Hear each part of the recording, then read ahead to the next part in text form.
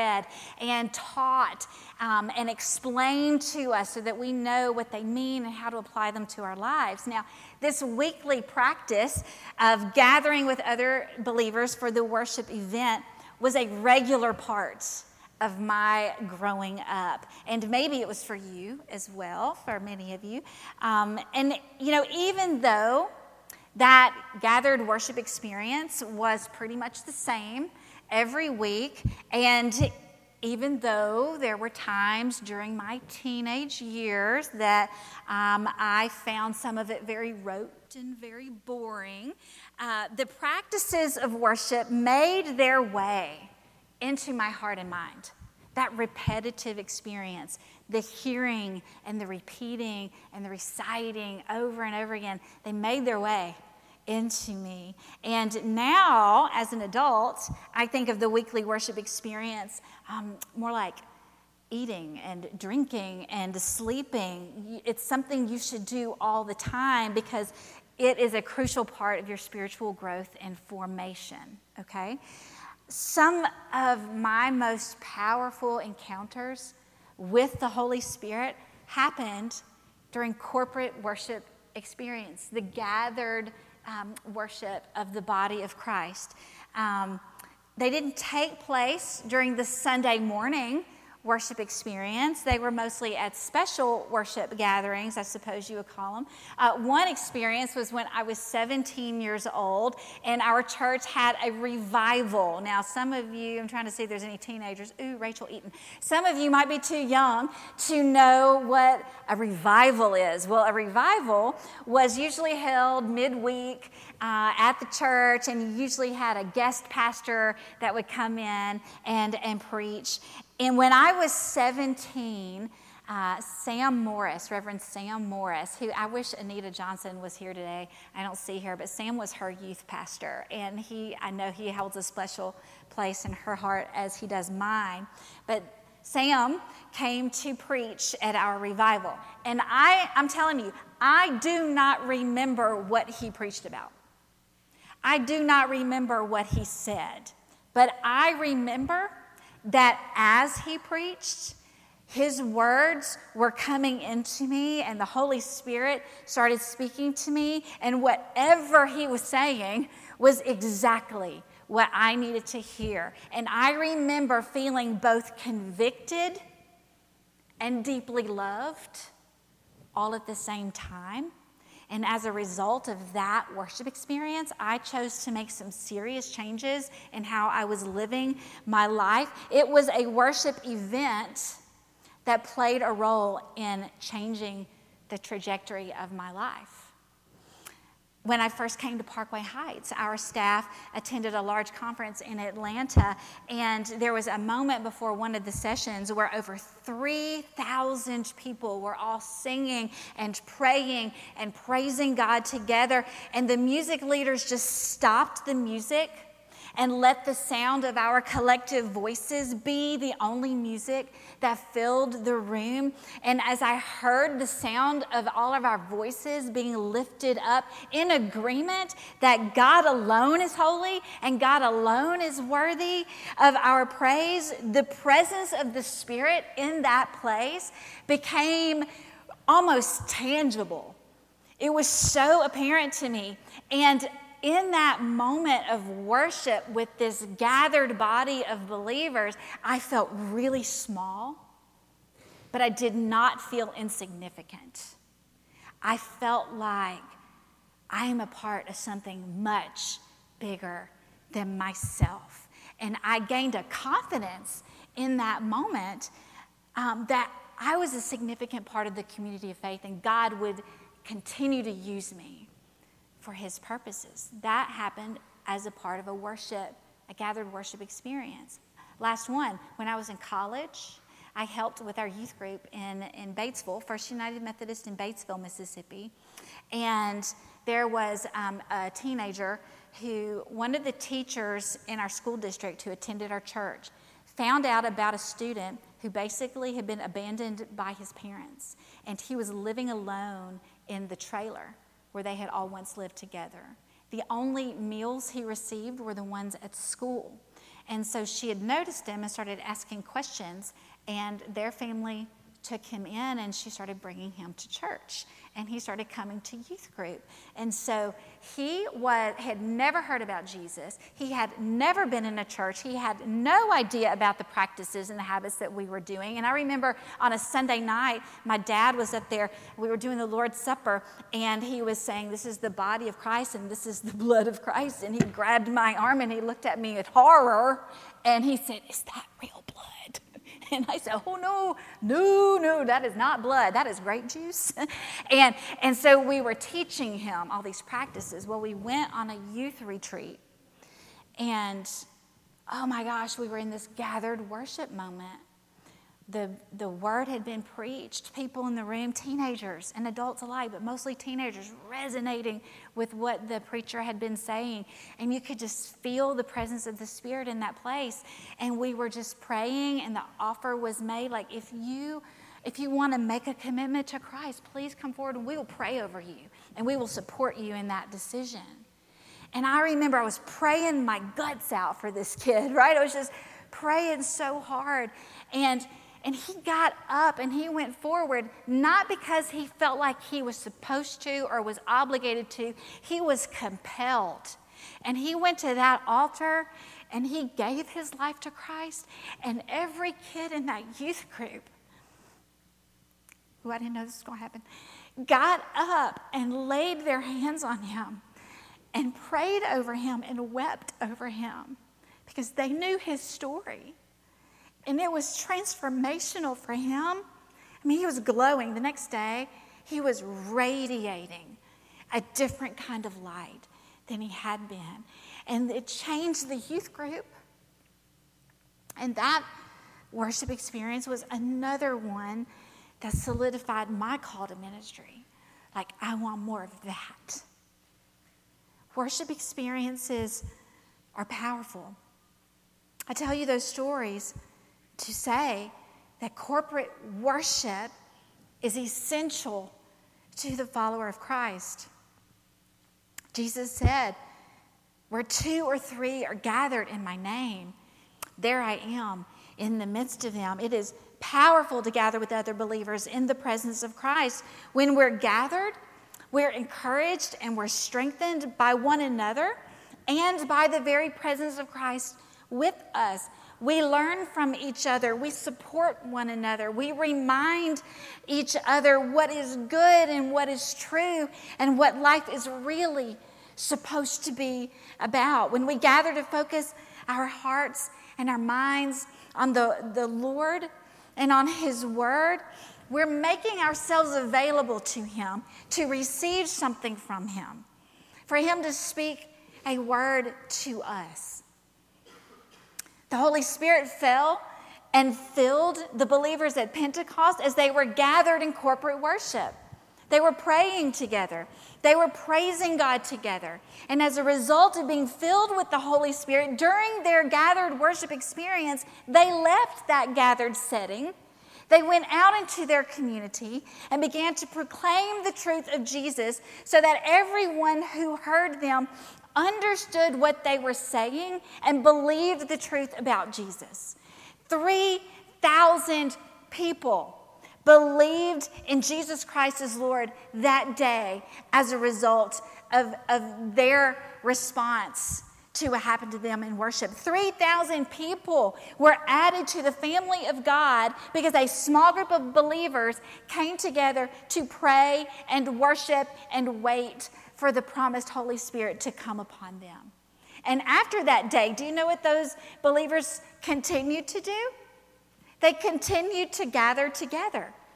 Acts chapter 2, verses 46 through 47 says, "Day by day, as they spent much time together in the temple, they broke bread at home, and they ate their food with glad and generous hearts, praising God and having the goodwill of all the people. And day by day, the Lord added to their number those who were being saved." They gathered regularly, habitually, and the Lord added to their number. Communal worship is important because it reminds us of God's presence and power with us. It reminds us of our need for God, and it moves us to respond to the goodness of God and by how we live our lives. And see, that's the key right there. Worship doesn't stop when we leave the gathered time here. Worship is not simply an event. Worship is a lifestyle. My worship of God continues. It's supposed to continue in the way I live my everyday life. And that's what the Apostle Paul is saying in our Romans 12 passage today. Present your bodies as a living sacrifice, holy and acceptable to God, which is your spiritual act of worship. Now, I want you to hear that again, but this time from Eugene Peterson's paraphrase, The Message. So here's what I want you to do, God helping you. Take your everyday, ordinary life, your sleeping, eating, going to work, and walking around life, and place it before God as an offering. Now let's pause for a second. What Paul is saying in these verses is profound, because no longer was there a priest in the temple who would receive your sacrificial animal or other type of offering that you would bring, and then that priest would then take that and place it before the Lord. That didn't happen anymore, because Christ served as our sacrifice once and for all people for all time. Paul says, though, that doesn't mean you have nothing to offer to the Lord. Paul says, you have your very life. The sacrifice we are to bring before God is our very selves, all of ourselves, every part of ourselves, our desires, our loves, our habits, our thoughts, offering our lives to God and saying, I am yours. I offer you all of me, and then living that out in practical ways, letting that choice impact your everyday living. Your everyday, as Eugene Peterson says, ordinary, sleeping, eating, going to work, and walking around life. That is your worship. That is your spiritual act of worship. So that's the first part of that Romans 12 passage, but then Paul continues. He says, do not be conformed to this world, but be transformed by the renewing of your mind, so that you may discern what is the will of God, what is good and acceptable and perfect. Or again, Eugene Peterson's version, I love the way he says this. Don't become so well adjusted to your culture that you fit into it without even thinking. Instead, fix your attention on God. You'll be changed from the inside out. Readily recognize what he wants from you and quickly respond to it. Unlike the culture around you always dragging you down to its level of immaturity, God brings out the best of you, develops well-formed maturity in you. So Paul is acknowledging something here, and he's giving us a little bit of a caution. He's acknowledging that there is a powerful force working on us all the time that is seeking to form what we love and therefore dictate what we will worship. Paul calls it the world. He says, do not be conformed to this world. Or as the New Living Translation states it, do not copy the behavior and customs of this world. Or as Eugene Peterson said it, don't become so well adjusted to your culture that you fit into it without even thinking, because the culture around you is always dragging you down to its level. So I was reading recently a book entitled You Are What You Love by a man named James K.A. Smith. And he says that we become like what we worship, and we worship what we love. And our loves are shaped by the practices and habits that we immerse ourselves in. We'll say that one more time. We become like what we worship. We worship what we love. And our loves are formed and shaped by the practices and habits that we immerse ourselves in. So these formative love-shaping practices are called liturgies. And I know that's a super churchy word, but liturgies are simply practices and habits that form us and orient our hearts in a certain direction. So we practice liturgies in worship services all the time, don't we? All the time. We say, what if I said, the Lord be with you? So you know the liturgy. When I'm watching Star Wars and anyone says, may the force be with you, I'm always like, and also with you. It just kind of got in there. Every time we baptize someone, that's a practice that forms us and shapes us. There are certain words we hear, there are certain words we respond with, and all of it shapes and forms us and reminds us what is true about God and what is true about us. When we participate in the Lord's Supper, that is a practice that forms us and orients our hearts and our minds towards God and reminds us to receive His grace and to give that grace that we have so freely been given to others, right? Liturgies. Coming to worship regularly and participating in those liturgies over and over again, right? It gets in. Just like I said, when I was growing up, it was a regular part of my life. It got in. Even when I got like, I'm a too cool teenager, this is boring. It was getting in. It was getting in, right? Now, there are also cultural liturgies that we swim in, right? What if I said Southern Miss? Yeah, that's a liturgy. It's a call and response, right? Those kinds of liturgies are everywhere. And some of them they're not bad or anything. They just exist. But there are rival liturgies everywhere that compete for our hearts. They compete for our loves. They compete for our desires. And again, what is a liturgy? A habit or a practice that is meant to orient our hearts in a certain direction. So the liturgies of church are meant to orient our hearts towards God. Cultural liturgies, kind of what Eugene Peterson was saying, they're kind of dragging you down and getting your heart disoriented in a sense. So social media has become a cultural liturgy. It is a habit. It is a practice that people participate in. And it is forming us and shaping the way we think, because we compare ourselves when we look at that. Our desires are shaped by what we think we're supposed to be like or what we're supposed to be doing based on what we're seeing and hearing and reading on social media. Think about children with any sort of smartphone or an iPad. They don't want those things or love those things or know how to use those things because their parents sat them down and extolled to them the benefits of how a smartphone is so helpful in your life. They learned it by watching the habits and practices of the people around them. So this new technology, right, has kind of become a cultural liturgy. It's a habit and a practice that we immerse ourselves in, and it is forming and shaping us. And that's why we want to put some boundaries and understanding on those things, right? In a famous commencement address at Kenyon College, Dr.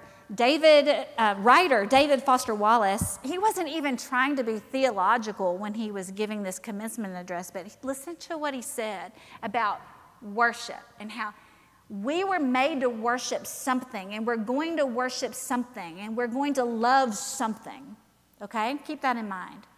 He says, in the day-to-day trenches of adult life, there is no such thing as not worshiping. Everybody worships. The only choice we get is what to worship. If you worship money and things, if they are where you tap real meaning in life, then you will never have enough. Worship your own body and beauty and sexual allure, and you will always feel ugly. And when time and age start showing, you will die 1,000,000 deaths before they finally bury you. On one level, we already know all this stuff. The trick is keeping the truth up front in our daily consciousness. He continues, worship power, you will feel weak and afraid, and you will need even more power over others to keep that fear at bay. Worship your intellect, being seen as smart, and you'll end up feeling stupid, a fraud, always on the verge of being found out. Then he says the insidious thing about these forms of worship is that they're unconscious. They're the kind of worship you just gradually slip into day after day, getting more and more selective about what you see and how you measure value without even being fully aware that that's what you're doing. Cultural liturgies that we immerse ourselves in can start forming our loves and forming our desires and disorienting our hearts in ways that make the practice of worship so important. Paul is teaching us in Romans 12 that we don't have to be caught off guard. We don't have to be unaware about the things that are forming and shaping us. We don't have to conform mindlessly to the mindset of the world. We can develop habits that orient our hearts toward God and that determine what we're pouring into our minds, how we are using our bodies, how we're using our money, our time, and how we are treating other people. And when we immerse ourselves in the practices that Jesus taught us, practices like humility, generosity, self-denial, kindness, loving and forgiving others, including our enemies, then even our unconscious desires and longings are reoriented towards God and what He wants for the world. Our desires and our loves become God's desires and God's loves. Paul is saying that's worship. That is worship right there. Intentionally offering yourself to God every day and then behaving as someone who has surrendered to the lordship of Jesus Christ. And see, that is also what it means to be a disciple, isn't it? A disciple is someone who has surrendered their lives to the lordship of Jesus Christ and follows Him. So Christian worship, whether it's the communal, gathered worship of fellow believers, or the worship that you live out every day when you offer your whole self to God and set your mind on Him, is essential to the life of the disciple. Worship is essential to the life of the disciple. One last thing. Disciples are followers, not simply learners. Sometimes we think being a disciple means to be a learner. Learner is definitely a part of being a disciple of Jesus, but it's not everything. As we've said, the orientations of our hearts and our loves are based on not only what we know, but on what we do. Based on what we know. They're formed by our practices. They're formed by our habits. And so we want to ask ourselves, am I following Jesus, like following Him? Or do I just know a lot about Him? Is what I do, how I live in every aspect of my life, a reflection of what I know and believe? Is my life a reflection of my Savior Jesus? Please be brave and ask yourselves these brutally honest questions. Take a look at your habits. Look at how you spend your money, how you spend your time, what you bring into your mind regularly, what you're watching, what you're listening to, what you're reading, the kinds of conversations you're having. Take a look at that. What are your habits and practices telling you about your loves? What are they revealing to you about what your real desires are? And then when you look at that and you hold that before God and you say, Lord, here's me. Okay, here's my life. Here's my habits. Here's my practices. Here's what I think about. Here's what I'm pouring in. Help me discern here what needs reordering. What needs to happen here so that my heart and my mind are reoriented towards you? Is there some renewing of my mind that needs to take place? Right? That is how we are transformed more and more into the image of Christ. And we don't do it on our own. We do it in the power of the Holy Spirit who's helping us. So instead of being continually conformed to the pattern and the behaviors and the customs of this world without even thinking about it, can we become intentional followers of Jesus and take a look and make some decisions and make some true changes where we need to so that we are oriented towards God? Keep coming to worship. the gathered worship experience on Sunday morning, and I'm literally preaching to the choir right now, the saying. I mean, like, y'all are the ones that are here. Hi, you're here all the time. We're in the middle of a pandemic and you're at church. So spread the word to somebody who's not here. Come to worship. We're not perfect, and it's not going to blow your hair back every week, but that's not the point. It's like you eat food every day because you got to eat food, right? You sleep. You need sleep to be healthy. You drink so you can be healthy. You come to worship with the gathered community of faith so you can be spiritually healthy and reminded of what is true, right? I'll close with this exhortation from Colossians 3, verses 1 through 4. So if you have been raised with Christ, seek the things that are above, where Christ is seated at the right hand of God. Set your minds on things that are above, and not on things that are on earth.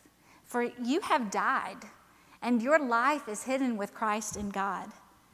And when Christ, who is your life, is revealed, then you also will be revealed with him in glory.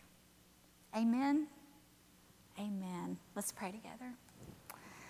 Lord God, we thank you for reminding us what it means to be a disciple and how essential a life of worship is to our formation. Worship in the gathered community where we recite our liturgies, but God, help us to remember and give us the strength to worship you in the normal, everyday aspects of our lives. Lord, help us to have the strength to orient ourselves towards you. And remind us, Holy Spirit, when we get distracted, be that convicting word that you have been in our lives so often. Just continue, Lord, to pursue us and not let us become indoctrinated so as to just be sucked into the culture and make no difference for you. Lord, thank you for the gift of this community, the gift of this body of Christ and the practices. Thank you for what you've given us to keep us strong. May we feast on you, Lord. In Jesus' name we pray. Amen. Well, let's stand together and sing our closing hymn, number 139, Praise to the Lord the Almighty.